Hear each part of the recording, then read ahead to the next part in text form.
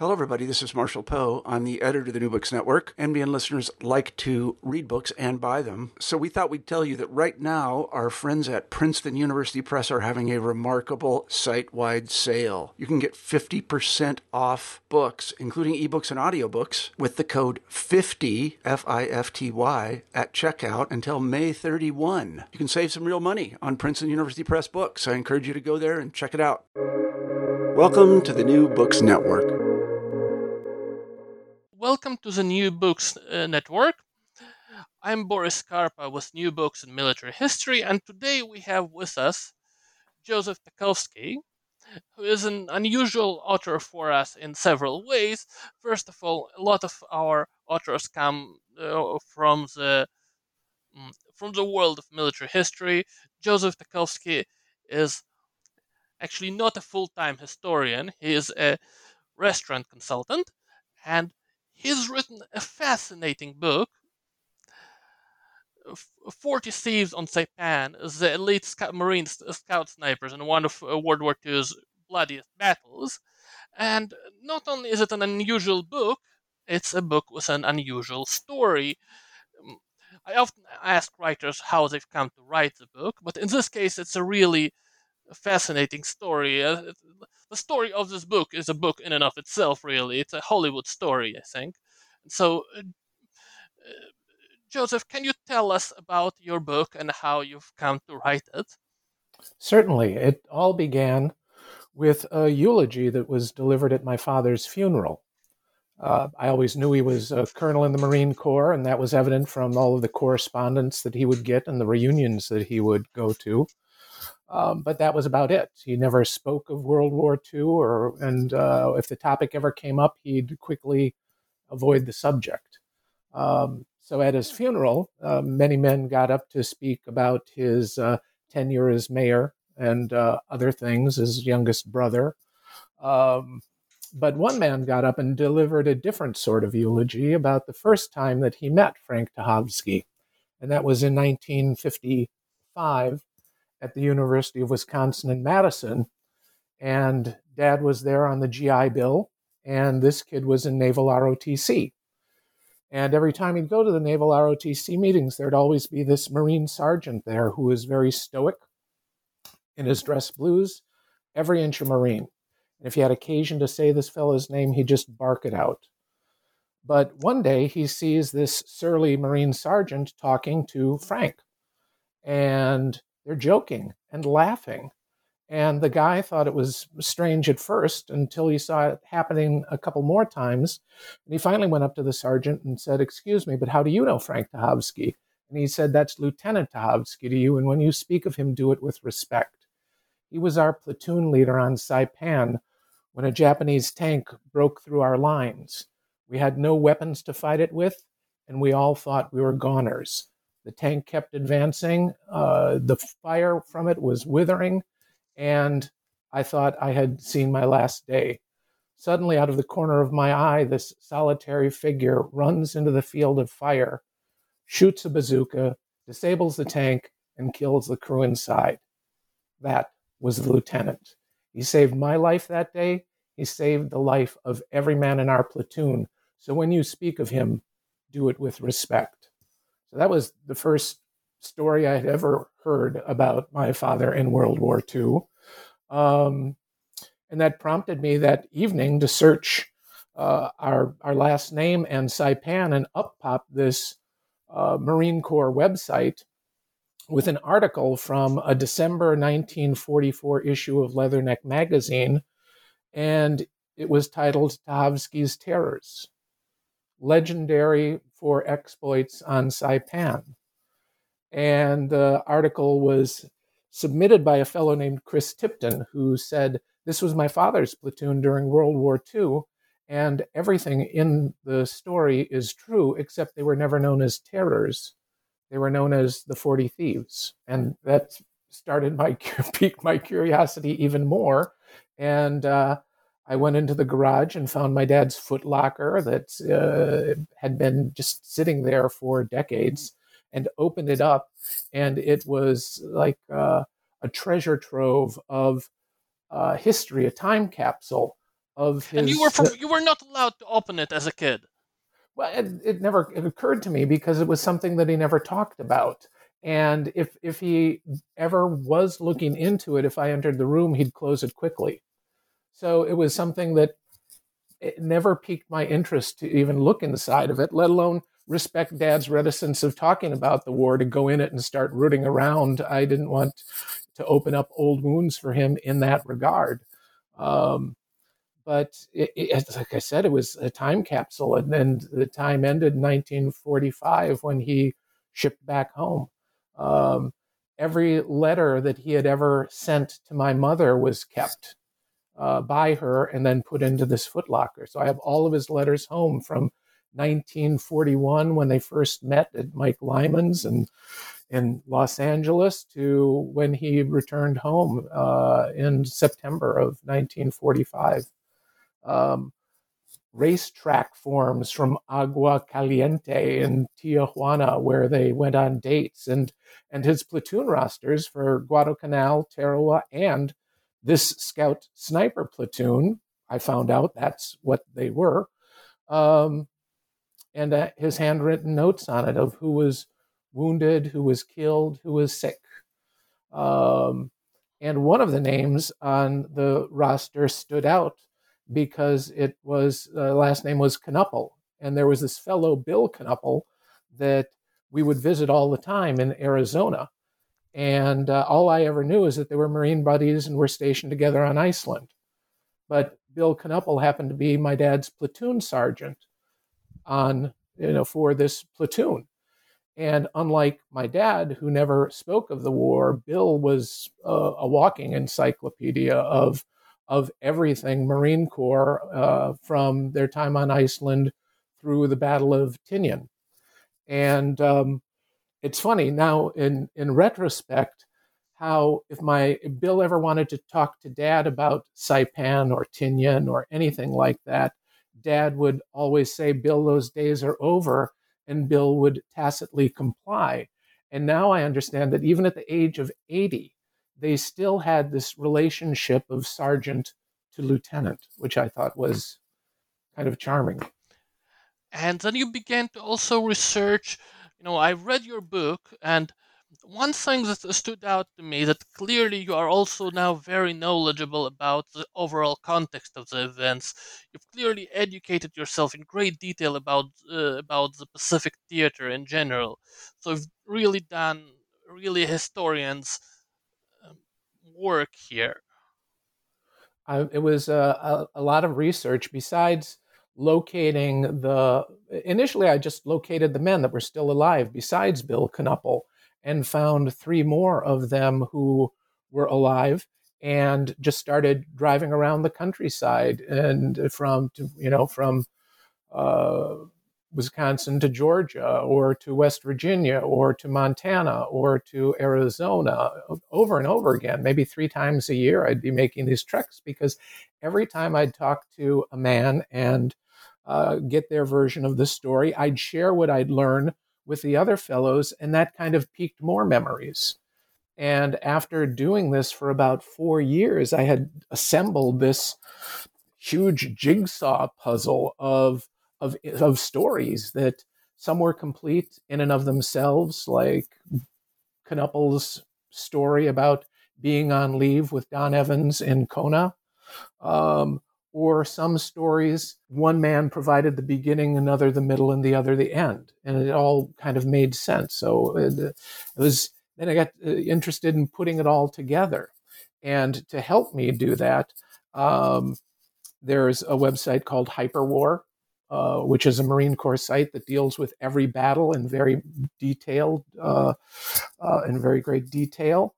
I also went to the National Archives in Maryland and found Colonel Risley's journal. And Colonel Risley commanded the 6th Marine Regiment, and his Scout Sniper platoon were his brute squad, basically. They guarded the 6th Marine Regiment command post and went out on these covert missions. Another bit of information I found was from Peter Senich wrote a book called Scout Snipers of World War II in Korea. And he had photos in the book of fellows from Dad's platoon, but he doesn't know their names. I know their names. And he interviewed one of the fellows from the platoon, Otto Hebel. And it turns out that there were only 2 platoons like this that were deployed in the Pacific during World War II. So they were a very unique group. The first scout snipers famously secured the pier on Tarawa. And this scout sniper group, since there were no enemy lines to work behind on Tarawa, it was just a 72-hour bloodbath.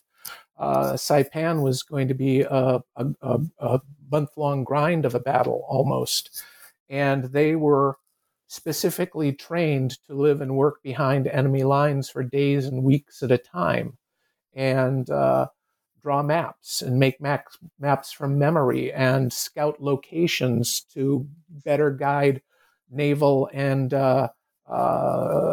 Marine Corps artillery onto targets and wreak havoc wherever they could. So they were very unique. In fact, Bill Knuppel once said that working behind enemy lines, firing a weapon would be your last option. So they were taught how to kill silently in ways that you can't even imagine. And Bob Smots, another fellow from the platoon who lives in Georgia, mentioned that they learned the Biddle method of bayonet fighting and carried an array of knives with them that each had a singular purpose. So, as I've said, I've recently, finished my own dissertation, and because I know how difficult it is to actually do research, I'm really fascinated with the work you've done. And I always ask this question because I think it's an important question for readers. Can you tell us what was the biggest obstacle you encountered when you were working on your book, and how you, of course, you eventually overcame it? We now have a book, so can you tell us how you did that? Well, time and distance. I have already intimated about traveling to see the men, because technology of the day would be alien to them, and I think they're going to be less willing to open up to a voice or an image on a screen as opposed to sitting with them in person and making it a very personal interaction with them. I grew to know these men like they were my second fathers. And so distance was difficult in that I would have to, do all of this travel across country, and flying to Dahlonega, Georgia isn't an option. To Culloden, West Virginia isn't an option. So it was always a road trip. And time was also not on my side, because I wanted so much for these men who opened their wounds and shared their stories of sacrifice with me. I wanted them to share in its release when it came to fruition. So time of trying to make it into a saleable product for them. Unfortunately, Bill Knuppel passed away in 2014. But Bob Smots was the next to go, but he at least knew that we had signed with a publisher. So he knew when he passed away. And then Roscoe Mullins and in Montana, Roscoe Mullins in West Virginia and Marvin Strombo in Montana were alive to, hold the book in their hands and read it. And turns out that Marvin Strombo and Roscoe Mullins, the last 2 surviving members of the platoon, were best buddies from boot camp through Tinian, and even on to when after the war they were a police force in Japan for a few months. And Roscoe sent an autographed copy Marvin sent an autographed copy to Roscoe, saying, "To my fellow thief, Roscoe, love Marvin," which I thought was pretty touching for these old guys to be able to reunite after not seeing each other for decades. Which brings me to one of the, I think, things which make your book so easy to connect with, that although there's a lot of research in it and there's a lot of facts, there's a lot of knowledge, which, for example, I did not know many of the things about the Pacific Theater, which I've learned from this book.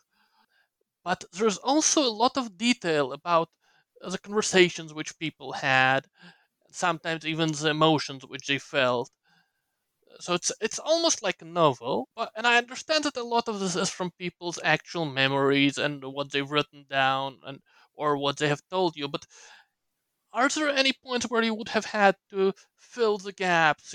Some historical books do this, even some non-fiction books do this. I'm not saying that it is in some way fake. No, I'm explicitly not saying that.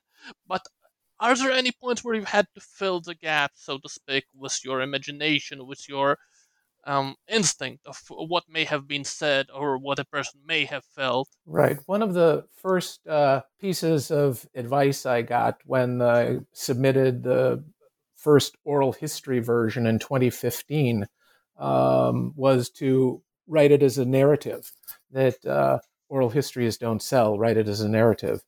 And I found that very hard to do because I was so wrapped with the words of the men and how they described their feelings and what went on and their relationships with their comrades and those who were killed. And it was very hard for me to wrap myself around how to do that. But then finally, I came to understand that I could convert their words into narrative and use phrases that they might write home in their letter or phrases out of diaries and how that would become dialogue. But a lot of these guys remembered stories in dialogue, specifically Knuppel, when they encouraged one of the fellows, Don Evans, was a corporal in the platoon, and he was from Kansas City. And he had two friends in the Army who were stationed at Schofield Barracks.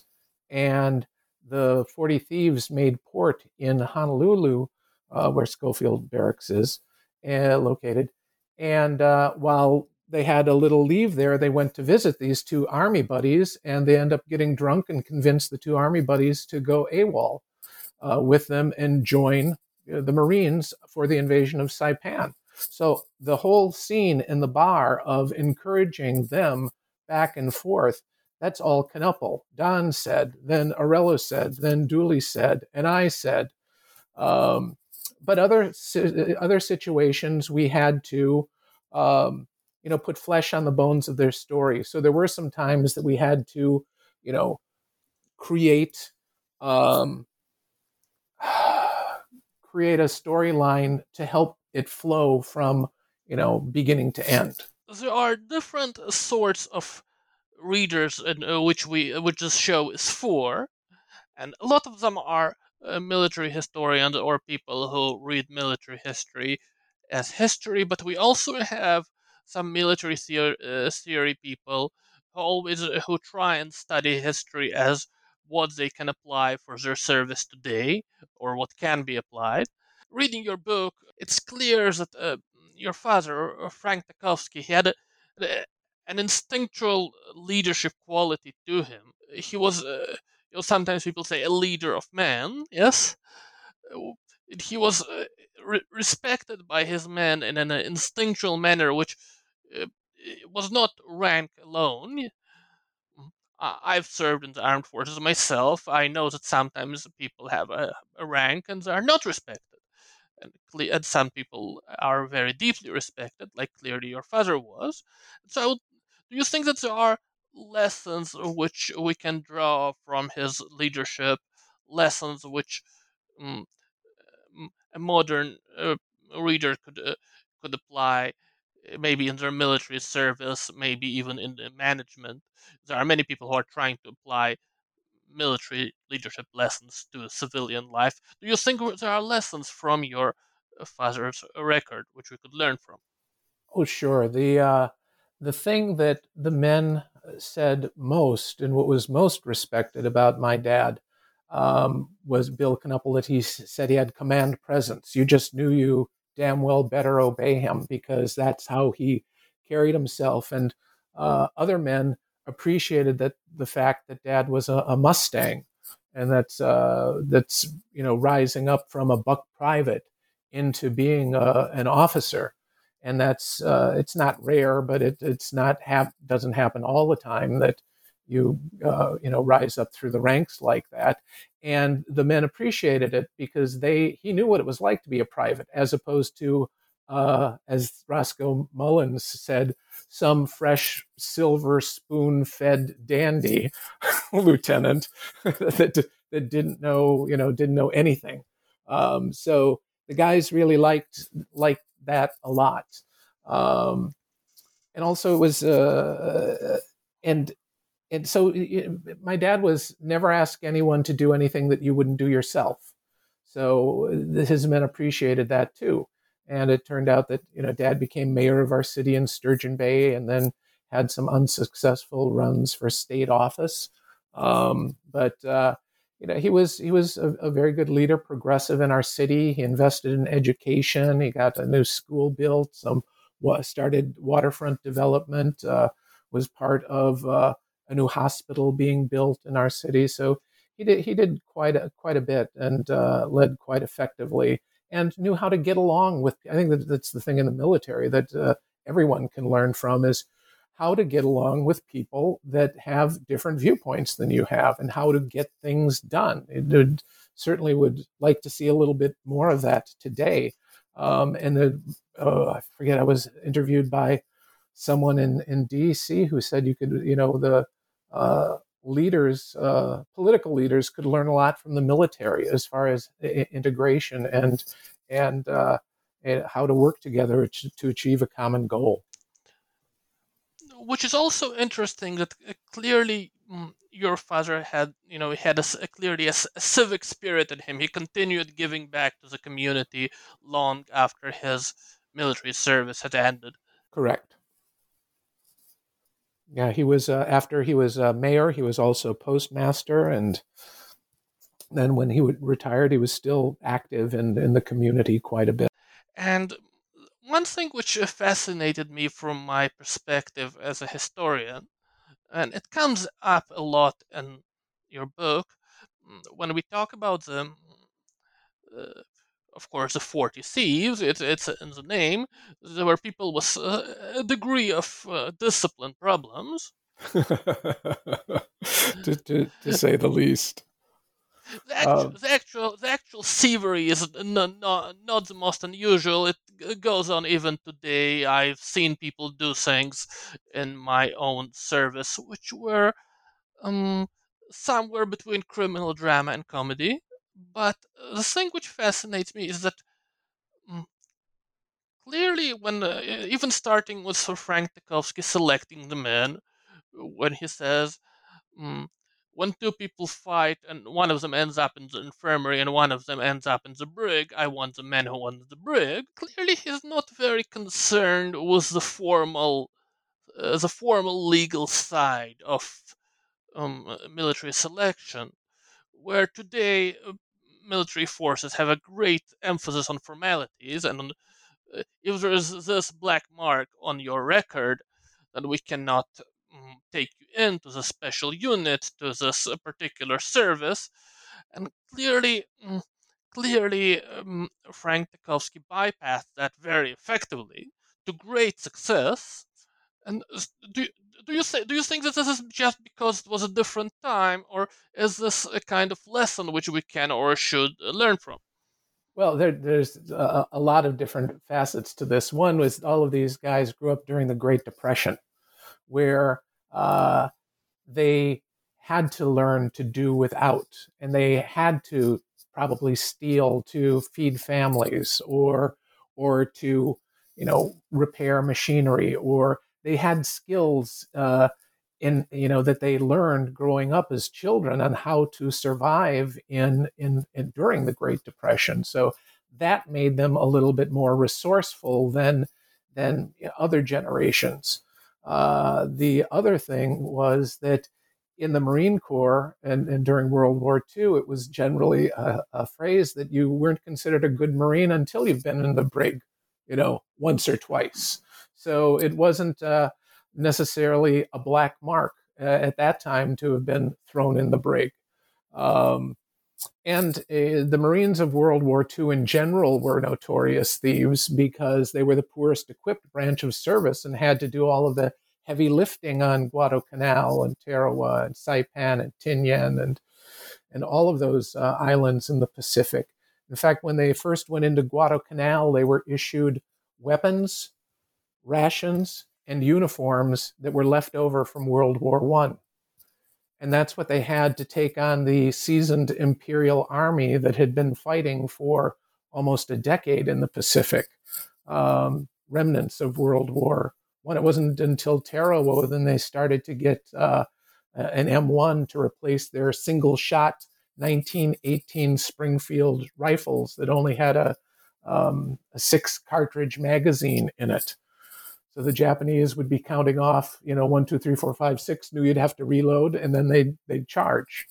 So it was necessary for them to steal from the Army or the Navy, who were better equipped, just to increase their odds of victory against the Japanese, because they were a very cunning and a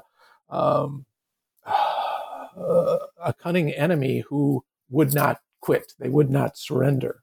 So it made the war in the Pacific a much more cruel, brutal, and personal war for these guys, which is why when I began talking to Knuppel and Smots and Strombo and Mullins and got to know them so much and how much they cared about all of these men who were in this 40-man unit. They didn't remember anybody from their platoons on Tarawa or Guadalcanal, but they remembered everyone from this unit. And Knuppel would say how he always remembers his, buddies who died because they never had a chance at life, and all of the Japanese boys that were just like them. And one of the things that I wanted to do with the book was to make sure that I brought back these fellows to life. And it's not just a book about war.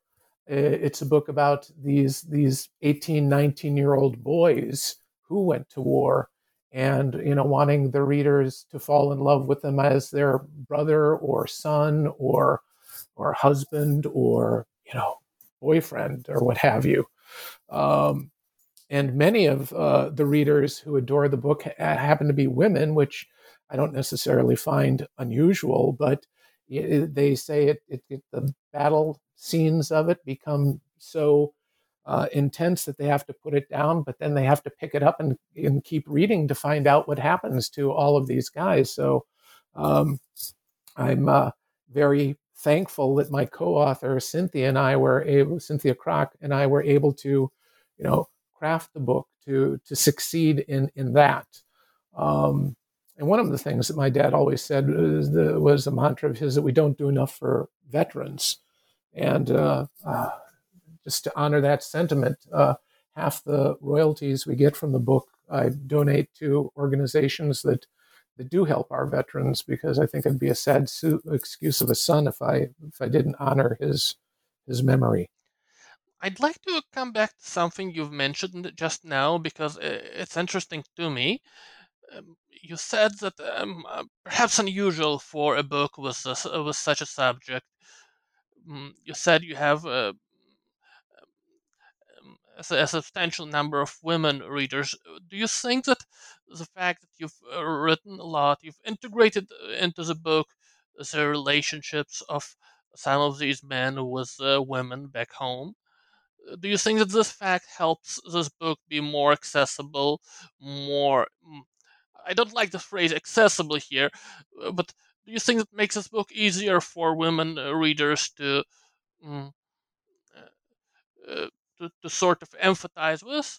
Well, there was a woman in Montana who bought the book mainly because of Marvin being from Montana. She found that interesting, and it was a nice comment that she said that I think it's a rare depiction of war that neither sugarcoats nor glorifies. And that's kind of it. We're not some shoot 'em up, rah rah Hollywood version. It's pretty. Some people took exception to, thought it a vulgar book because these 18, 19-year-old boys, were going to, a place of prostitution on Hawaii. That was a Roscoe Mullins story, and some people took exception to that. These kids aren't choir boys. You don't get choir boys to go off to win a war. They're a bunch of rough and tumble kids that, have been taken away from their homes. And I was just telling their story. And so let's go back to this because I find it kind of funny. It's because this is a book where people go to a foreign land and they kill people with bayonets, and there's a scene, there's a moment where um, prisoners of war are killed, yes, and but it offends readers that these same young men will go and they will go to a brothel in this kind of book. Yeah, I'm like I said, I'm just telling their story. These are things that they did. They were just kids. I think Bob Smots in Georgia said the Marine Corps wanted 18-year-old boys because they just didn't have any sense. They'd go anywhere they were told. They would do anything they were told, and they just thought they were invincible. And these guys, proved the point, except they learned that some of them weren't invisible. They all had friends in the platoon that died on Saipan. And nothing was more impactful for me than listening to Roscoe Mullins talk about Martin Dyer when he was walked into an ambush and got killed on Saipan, about how quiet the night was and how still the evening, that you could hear the sound of Tipton tearing the sulfa packets, and you could hear the sound of the powder hitting the wounds and the gurgling and the bubbling of the blood. And the only other thing you could hear that night was Martin Dyer calling out for his mother, until you couldn't hear that anymore. It's like, who can write that? These fellows lived that, and it just it makes me very happy that people are enjoying the book, and it can be a living legacy for not only the four fellows who contributed with their remembrances of sacrifice, but also for to let the fellows who died on Saipan get a second shot at life for a brief few pages of book. Now, I really think that this is a wonderful answer, and I'd like to thank you for this answer. And as we wrap up our show, there's always a question which we ask. It's not contractually required, but it's a question we always ask. This is a show about books, and it's a show for readers. We were both writers and readers, and I'd like you to tell me what are the books which you are reading right now, or perhaps there are some books which you would like to suggest to our audience. Where are you now in your book journey, if you will? Sure. One thing that I've just reread is Minnesota 1918, and it's very relevant to today because it was also a time of a worldwide plague, the Spanish flu. The world was at war, and political strife was going on, all in the state of Minnesota, and great fires swept across the state as well. So that's by Kurt Brown. I just finished rereading that. I've just started The Splendid and the Vile by Erik Larson, and if people want to get a little bit better picture of the background for the 40 Thieves. One book that I used almost as a Bible was Leon Uris's Battle Cry. Knuppel once said the guy in his Tarawa outfit wrote a book. I thought, oh, he wrote a book, so what? No, but it was Leon Uris. Leon Uris and Knuppel were buddies. And Battle Cry is a fictional account of the war in the Pacific of the 6th Marine Regiment. And so everyone's name has changed. So Colonel Murray becomes High Pockets, and Howlin' Mad Smith has a different name. But in the book, he writes of this notorious band of thieves in the 6th Marine Regiment. And one of their escapades was they stole an Army colonel's Jeep. So at first I'm reading it thinking it's all, made up stuff. No, but then I started to think, well, I should ask these guys, did you ever steal a Jeep? And I asked Marvin Strombo, and he looked at me kind of strange and said, no. And Roscoe Mullins just laughed and hung his head. And I went to Bob Smots, and I said, Bob, did you guys ever steal an Army colonel's Jeep? And he said, no. And at that point, I was deflated, thinking that it was just all fiction. He said, it was an Army captain's Jeep, and we beat the hell out of that thing. Truth in television. So that was fun. So I like reading Leon Uris's Battle Cry. I used that almost as a Bible. That was another asset, as well as Colonel Risley's Daily Journal, and just to get a different flavor for war, For Whom the Bell Tolls. I read that during research, as well as Gone with the Wind, and that there's a scene in it where, oh God, who told me this? Maybe it was Roscoe Mullins said that nurses, were well. Anyhow, there are some scenes where Scarlett O'Hara is a nurse to wounded soldiers, and there was a little bit in the book where that was very helpful in fleshing out a story that was told to me by Bob Smots about nurses on Hawaii. So that's about it for my for my current reading and what was helpful in researching the book. I'd like to thank you for having been with us today. Well, thank you, Boris. It's been a pleasure. This has been the New Books Network. We thank you for listening to us.